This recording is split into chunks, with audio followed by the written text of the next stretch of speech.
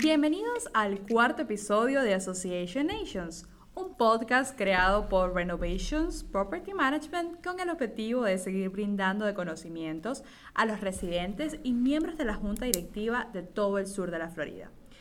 Puedes escucharnos por SoundCloud, Apple Podcasts, Spotify, YouTube, Stitcher, Google Podcasts y iHeartRadio. Publicamos estos episodios mensualmente y si tienes alguna recomendación o algún tema que te gustaría que tratáramos, no dudes en contactarnos y buscaremos al experto para hacerlo. Mi nombre es Joana Villasmil y el día de hoy tengo el gusto de estar acompañada nuevamente de nuestro director de operaciones, Oscar Borras, y del abogado de Iglesias Law Group, David Iglesias. Muchas gracias por estar nuevamente con nosotros. Gracias a usted. Thank you. En el episodio anterior estuvimos hablando del proceso de imponer violaciones y multas en condominios y asociaciones de propietarios, o HOAs, en el estado de la Florida. Mientras hicimos esa conversación, se generó el interés de hacer un episodio sobre cómo la asociación puede adaptar sus reglamentos para llevarlos a las necesidades actuales de la comunidad. Porque hace 20, 30, 40 o hasta 50 años atrás, cuando se escribieron las declaraciones y los bylaws de la comunidad, las necesidades o problemáticas que la comunidad tenía en ese momento no son las mismas que encuentra el día de hoy en la situación actual que tenemos. Entonces, para comenzar esta conversación sobre el tema del cambio en los estatutos o en los reglamentos de la comunidad, me gustaría que comenzáramos hablando sobre cuáles son esos reglamentos bajo los que están regidos las comunidades que ellos escriben, por ejemplo, las declaraciones, los artículos de incorporación, los bylaws y sus reglas y regulaciones. Sí, los documentos, gracias por tenerme de nuevo aquí. De nuevo, mi nombre es David Iglesias. Sobre tu pregunta, los documentos que gobiernan la comunidad, yo siempre lo veo, hay tres partes, como tú dijiste, los artículos de incorporación, los entreleyes con los bylaws, y también la declaración de condominio o de la HOA. Los artículos de incorporación es que son los documentos que crean esta corporación que es la HOA condominio. Las entreleyes son lo que los oficiales, los miembros de la junta directiva, tienen las reglas de ellos, de cómo hace el proceso. Entonces la declaración de condominio o la HOA es donde tú ves muchas de las reglas comunes que las personas ven todos los días, que tienen que ver con las mascotas, los parqueos, estacionamientos, cosas así. Perfecto. ¿Y cuál sería un poquito, si pudiéramos hablar sobre el proceso de este cambio de regulaciones? Porque algo que tú acabas de mencionar, que es el tema de los estacionamientos o los parqueos, sí. Yo creo que es uno de los temas que... Siempre. por el que más se pueden hacer estos cambios, porque justamente hace 50 años las personas tenían un solo vehículo, tal vez, muy extraño el caso, tenían dos, pero ahora vemos familias con 4 o 5, entonces se generan esos conflictos en las comunidades. Y ahí es donde me imagino que viene mucho el tema de vamos a empezar a trabajar en el cambio de las regulaciones para adaptarnos a estos tiempos. Si pudiéramos hablar un poco sobre ese proceso que debe pasar en la comunidad para poder modificar uno de sus reglamentos. Básicamente, la pregunta no tiene una respuesta simple, porque en realidad cada asociación es su propio mundo. Y es el mundo describido por los documentos. ¿A qué me refiero con eso? Cada documento en la asociación tiene su proceso para ser enmendado. Por ejemplo, si los bylaws puede tener lenguaje sobre cómo es que debe ser estructurada la reunión y el proceso de votación para hacer la enmienda, la declaración, los artículos de incorporación, etc. Lo más importante es entender eso, porque muchas de las veces en la industria las personas piensan de que el proceso es igual para todas las comunidades y no es así. Lo primero que deben de hacer es consultar a su abogado y que revise los documentos para establecer cuál es el proceso para hacer la enmienda que están tratando de hacer. Y bueno, antes de llegar ahí, entender por qué concepto es que quieren hacer la enmienda. Si quieren cambiar una regulación sobre la restricción de animales, o si quieren reasignar parqueos, o si quieren hacer una regla de cómo se utiliza una área común. Cada de ese tipo de cambio aplica a diferentes documentos en la asociación. David, básicamente yo creo que esa es la parte tuya. Sí, los documentos Cuando la asociación quiere empezar con eso, la junta directiva, tienen que, como Oscar dijo, tienen que revisar la declaración, a ver las cosas que ya tienen ahí. Y con eso se sientan con el property manager, también se sientan con el abogado y hablan de las cosas practicadas, las cosas día a día que ven y también las cosas que la ley dice que puedes hacer o no puedes hacer. So, cuando estás mirando la declaración, vas a ver primero qué es el porcentaje, cómo se puede cambiar estas reglas, cómo se puede modificar. Quiere decir, a veces es 51%, 2/3, depende de eso. Entonces tú vas a ver si ya los documentos hablan de estacionamientos, si hablan de las mascotas, de los animales. A veces en las comunidades hay demasiados patos o gatos que no tienen dueños y eso es un problema. Tienen que revisar los documentos, ver en los documentos qué dice ahí sobre eso y de ahí entonces pensamos si vamos a hacer una modificación de los documentos o si podemos hacer una regla o regulación, porque ya puede ser que haya información ahí sobre eso. Que decir, a veces para cambiar las reglas es mucho más fácil que hacer una enmienda de los documentos. Comentabas ahorita sobre el porcentaje para poder cambiar, que eso está escrito, o enmendar una regla, que eso debe estar escrito en los documentos actuales de la asociación.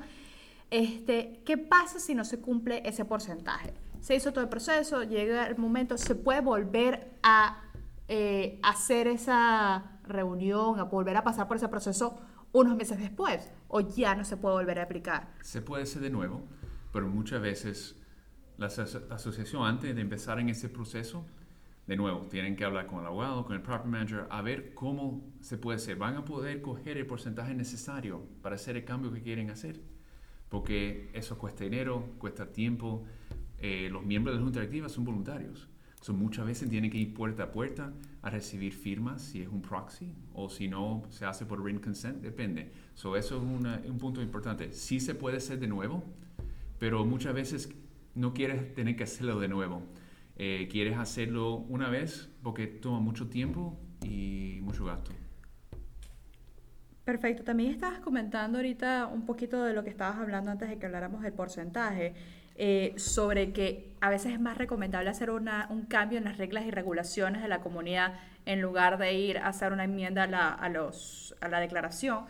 Para hacer cambios en las reglas y regulaciones no se necesita, si no dice nada en la declaración, porque sé que cada comunidad es un mundo distinto. Pero supongamos que él no dice nada en las declaraciones, no se necesita aprobación de la mayoría de los dueños, o solo el board puede hacer este proceso. Solo el board lo puede hacer muchas veces. Sí, como tú dijiste, los documentos que gobiernan la asociación no dicen nada de eso, pero si no es una notificación a la comunidad de 14 días y es un voto de la junta directiva en sí. Entonces, con ese tipo de cosas, me gusta usar el ejemplo de nuevo de las mascotas. Porque muchas veces los documentos van a decir que puedes tener un perro y un gato, pero a veces la junta directiva quiere expandir eso y lo hacen en las reglas, que no pueden ser más de 25 libras, cosas así, cosas que las reglas y regulaciones se usan como explicar o agregarle a la declaración de condominio o la HOA. Las reglas no se... tocando en lo que estás hablando de reglas, tenemos que tener mucho cuidado con las reglas, porque las reglas no están ahí para cambiar la declaración. Muchas veces ponen en las reglas sobre inquilinos o mascotas, pero tienes que tener mucho cuidado poner eso ahí. Muchas veces tiene que estar en la declaración primero, y por eso tienes que revisarlo con el property manager, con los abogados, cosas así. Y creo que es importante, porque no hemos tocado el tema, para todos los seguidores o listeners, oyentes. Es importante entender la jerarquía de los documentos, porque algunos que estén oyendo dicen, bueno, las reglas y regulaciones de la declaración, los bylaws, ¿no es la misma cosa? No. Regresando al punto que hizo David al principio, la declaración de la asociación son las restricciones que existen, o el contrato. La mejor manera de describirlo es el contrato que existe entre el propietario y la asociación, o el miembro y la asociación. La declaración es a donde se va a encontrar otra vez el tipo de lenguaje que existen, qué se puede hacer y no se puede hacer como miembro de la asociación. A veces no es explícito, entonces se utiliza las reglas y regulaciones para reforzarlo o para mejor definir lo que está restringido ya en ese documento.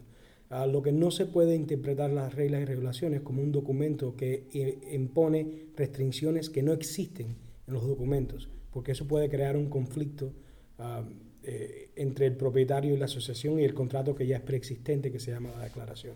Eso siempre, otra vez, como digo, cuando van a hacer cualquier enmienda de las reglas y regulaciones, aunque es un proceso que la Junta Directiva sí tiene el dominio sobre él, puede hacerlo de una manera, se puede decir, unilateral, porque en realidad no necesita la votación de la membresía, pero sí tienen que tener cuidado de que no tomen decisiones arbitrarias, imponiendo reglas que no se pueden imponer. Y yo creo que algo que nosotros hemos promovido a lo largo de nuestra existencia como compañía y en el podcast especialmente es la transparencia. Una best practice, como lo hablamos en el episodio anterior también, es mantener también esa transparencia dentro de tu comunidad. Y si el board no le comunica a los otros miembros de la comunidad sobre las decisiones, por qué las están tomando, se puede generar un conflicto interno. Entonces después las personas dicen, ok, ¿por qué ocurrió este cambio? ¿Por qué no me notificaron? De repente empiezan a enforzar este nuevo reglamento sin la notificación, que eso es un error totalmente. Y bueno, para continuar en la conversación, estábamos hablando un poco de que el proceso cambia, ¿ok? Dependiendo de lo que tú tengas escrito en tus reglamentos, en tus declaraciones, o sea, cómo es el proceso para cambiar tus bylaws. Está escrito, dice más o menos una cantidad de quórum que es necesario de la aprobación, una cantidad de días de notificación. Pero si pudiéramos hablar un poquito en general, como para darle una idea a las personas, cómo usualmente es el proceso, de que se envía una carta, se hace una reunión, solamente para que las personas tengan una idea general, pero claro, recordando que este proceso cambia dependiendo de lo que esté en tus reglamentos, en tus documentos de gobierno. Sí, las asociaciones, en parte voy a dejar que Oscar hable de eso, porque él ve todo eso todos los días con la forma de que se envía para las enmiendas y esas cosas, pero... Yo, antes de llegar ahí, algo que sí me gusta mencionar es que antes de que se considere el proceso de hacer o sea, antes de que la Junta Directiva diga vamos a hacer tal cambio, siempre debe existir reuniones anteriores que apoyen el cambio, o sea, donde públicamente se han discutido los cambios que se están proponiendo y la razón por qué, cuáles son las necesidades de la corporación, de la asociación que requieren esos cambios. Así, cuando los propietarios reciban la correspondencia en su casa, no le llegue de sorpresa, aunque sean los que sean participantes de las reuniones habitualmente, ¿ya? Pueden crear un comité también. Pueden crear un comité, exacto, eso es tremendo, buen punto. El comité le puede dar un punto de vista, otro punto de vista, y así no se da a percibir de que la asociación, o la Junta Directiva, disculpa, está tomando la decisión sin reconocer las opiniones de la comunidad. Si ya han hecho esas reuniones, y sí yo creo que la palabra es engorroso el proceso, porque requiere tiempo, requiere esfuerzo, pero si ya han hecho toda la preparación necesaria para hacer los cambios, entonces el proceso típicamente, dependiendo del documento, requiere una notificación a la membresía. La notificación tiene que ser enviada por correo postal, al menos de que se hayan establecido procedimientos para utilizar correo electrónico como una manera oficial de comunicarse con los propietarios. No quiero confundir las personas, pero simplemente lo menciono porque sí existe el proceso, pero tiene que haber sido establecido independiente a este proceso. Igual, cuando se manda la carta, típicamente dependiendo en el documento debe haber una copia de la agenda de la reunión que se está llevando. En los documentos de la asociación va a mencionar cuántos días de notificación requiere ese tipo de reunión, pero típicamente son no menos de 14 días, pero puede ser más. Yo he visto comunidades que tienen 30 días de notificación, yo he visto HOAs que dicen 10 días de notificación. También ahí es bueno consultar ya deben haber consultado a su abogado, quien le debe preparar el paquete en realidad. Sí. Y le debe haber explicado cuáles son los días de notificación. Eso es importante, porque si el proceso que están utilizando para comunicar a los propietarios no lo hacen bien, puede descalificar la enmienda completa. Con eso lo dejo con David, porque sí. Yo creo que ahí un poco Muchas veces con eso tienen que tener mucho cuidado, porque casi siempre los cambios que están haciendo tienen que ver con cosas que afectan a la comunidad en serio, como, de nuevo, como te estaba diciendo, los estacionamientos, los parqueos, cosas así. La gente se enojan con cosas así. Eso es algo importante que hagan el proceso como se debe hacer. También con los inquilinos. Eso es importante. Seguro que el proceso se haga bien, porque muchas veces cuando llega a la corte o llega a ese nivel, van a verificar, a ver que todo se hizo como se debe hacer. Eso porque es muy importante ir a los abogados para hablar de esas cosas. Quería tocar en un punto que hablaste, Joanna, anteriormente sobre las reglas, y Oscar está hablando de eso también.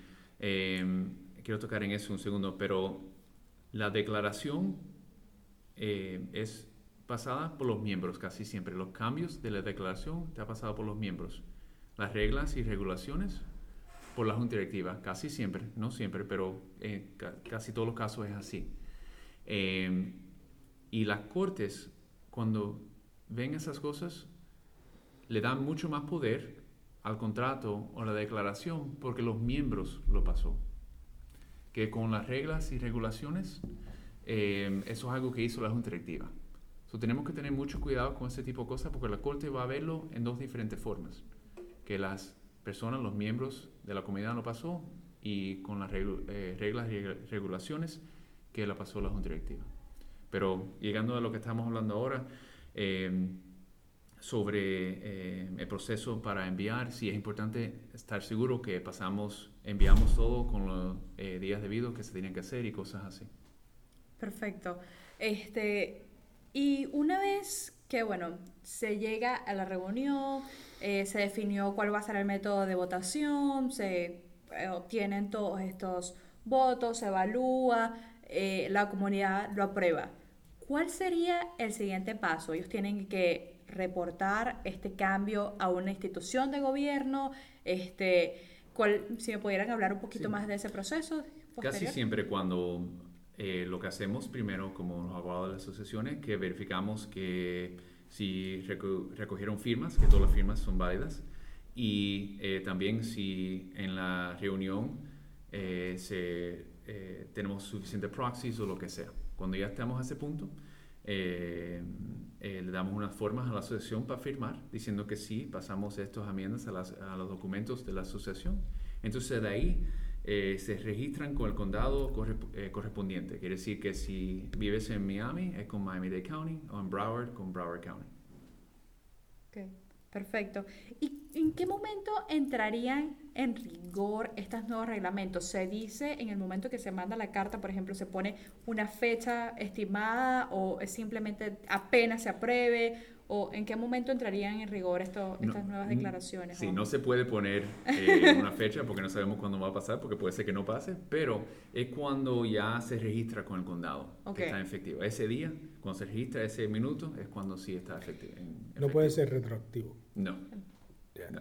Es que es más, dependiendo de los cambios que se estén haciendo, a veces, aunque el cambio se haga y se registre con el municipio correspondiente, los cambios no aplican para ciertos miembros. Puede existir el caso donde ciertos miembros sean no afectados por el cambio porque ellos compraron con esas condiciones.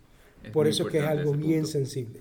No es, por ejemplo, un buen ejemplo. Si una asociación hace un cambio en su declaración a donde ya no permiten rentas o restringen el porcentaje de rentas, propietarios que hayan comprado bajo la condición que sí podían rentar su unidad, ese cambio no aplica a ellos. El cambio aplica a la unidad cuando sea transferida a otro dueño. Eso es muy importante para la declaración. Los condominios específicos, dicen los estatutos, que no se puede afectar. Para las HOAs, tenemos que esperar hasta que hay un cambio de ese inquilino de la propiedad. Entonces, tiene que quedar ahí hasta que haya cambio. Pero en específico, para los condominios, yo recibo esa pregunta todos los días, que tiene que ver con los inquilinos. No podemos cambiar o poner más, enforzar en diferentes formas lo que ya dicen los documentos sobre sobre los inquilinos para los condominios. Para la HOA es diferente. Ok, y así como estabas comentando eso, ¿hay alguna otra diferencia importante que deberíamos notar entre el proceso de condominios y HOAs? Los estatutos hablan un poco del proceso, cómo se hace. Quiere decir que tienes que estar seguro que cuando estás escribiendo las enmiendas, tienes que subrayar ciertas cosas y eso son cosas que el abogado va a hacer para ustedes, para las diferentes asociaciones. Pero además de lo que dijo Oscar, eso es lo más importante, de que para los condominios dice que para los inquilinos hay ciertos cambios que no se pueden hacer. Por eso tienes que hablar con los abogados, los property managers sobre esas cosas. Para la HOA no, pero además de eso no hay muchas diferencias sobre el proceso en los estatutos sobre eso. Va a tener que revisar los documentos que gobiernan la asociación específica, como dijo al principio Oscar. Eso tiene que ver con ese contrato y lo que dice ese contrato. Lo importante, creo, porque en realidad hoy no vamos a poder entrar en todos los diferentes ejemplos ni detalles de lo que requiere hacer este tipo de proceso en una asociación, pero creo que para mí lo más importante que se lleve el oyente es que es un proceso complejo y nunca se debe menospreciar y no llevar a cabo como se debe hacer, porque le va a crear más conflictos. Típicamente cuando estos cambios se hacen en una asociación, porque están tratando de mejorar el estilo de vida o las condiciones de la comunidad. Pero si no se lleva a cabo correctamente y como dice en inglés, se dice cutting corners, se hace de una manera improvisada, les va a causar más problemas en un futuro. Eso es importante de que consigan asesoramiento de su property manager y de su abogado primariamente, porque el abogado es el que va a interpretar los documentos, va a poder determinar cuál va a ser el proceso y darle la guía legal a la asociación. Y yo creo que prácticamente va a tomar 3 a 6 meses para el proceso, para oír de los miembros lo que ellos quieren, no quieren, y vas a invertir dinero también en ese proceso. Es importante, como está diciendo Oscar, que no, don't cut corners. Tienes que hacer el proceso y tienes que tomar el tiempo para hacer ese proceso. Eso es muy importante. Y revisar lo que ya tienen tus documentos. Si estás a principio de esto, lo mejor es hablar con su abogado o revisar los documentos, de ver lo que ya tienen. Entonces se lo presentas a tu abogado y al management company a ver los cambios que quieres hacer. Pero ahí es donde empieza. Entonces de ahí a ver si los cambios se pueden hacer. Perfecto, muchísimas gracias. No sé si alguno de los dos quisiera agregar algún mensaje adicional. Perfecto.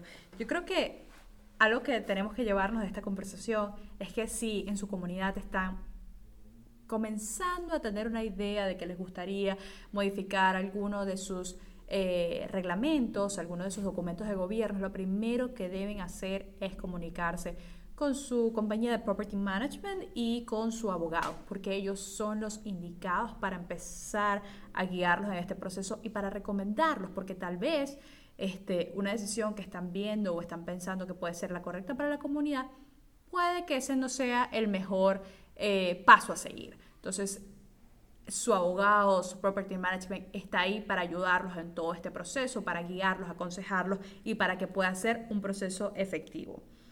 Muchas gracias nuevamente al abogado David Iglesias por habernos acompañado en este episodio, en este cuarto episodio de Association Nations. Si nos puedes recordar nuevamente cómo pueden hacer las personas para contactarte. Gracias, Johanna. Gracias, Oscar, por tenerme aquí hoy. Si tienen cualquier duda o pregunta, me pueden llamar al 954-362-5222 o me pueden encontrar en el web por el dilegalgroup.com, que es dilegalgroup.com. Y por favor, llámame si tienen preguntas sobre este tema de hoy. Y gracias de nuevo. Perfecto, muchísimas gracias. Recuerden que pueden seguirnos por nuestras redes sociales como @renovationspm. Estamos en Facebook, LinkedIn, Instagram, Facebook. También pueden visitar nuestro canal de YouTube y pueden visitar nuestra página web renovationspm.com. Por ahí pueden contactarnos, por ahí pueden comunicarse con nosotros y sugerirnos temas que les gustaría que conversáramos en unos próximos episodios. Acuérdense que el objetivo de este programa es llenarlos a ustedes de conocimientos, ayudarlos con sus dudas. Así que nada nos haría más feliz que ustedes nos den sus preguntas para poder resolverlas en un próximo episodio de Association Nations.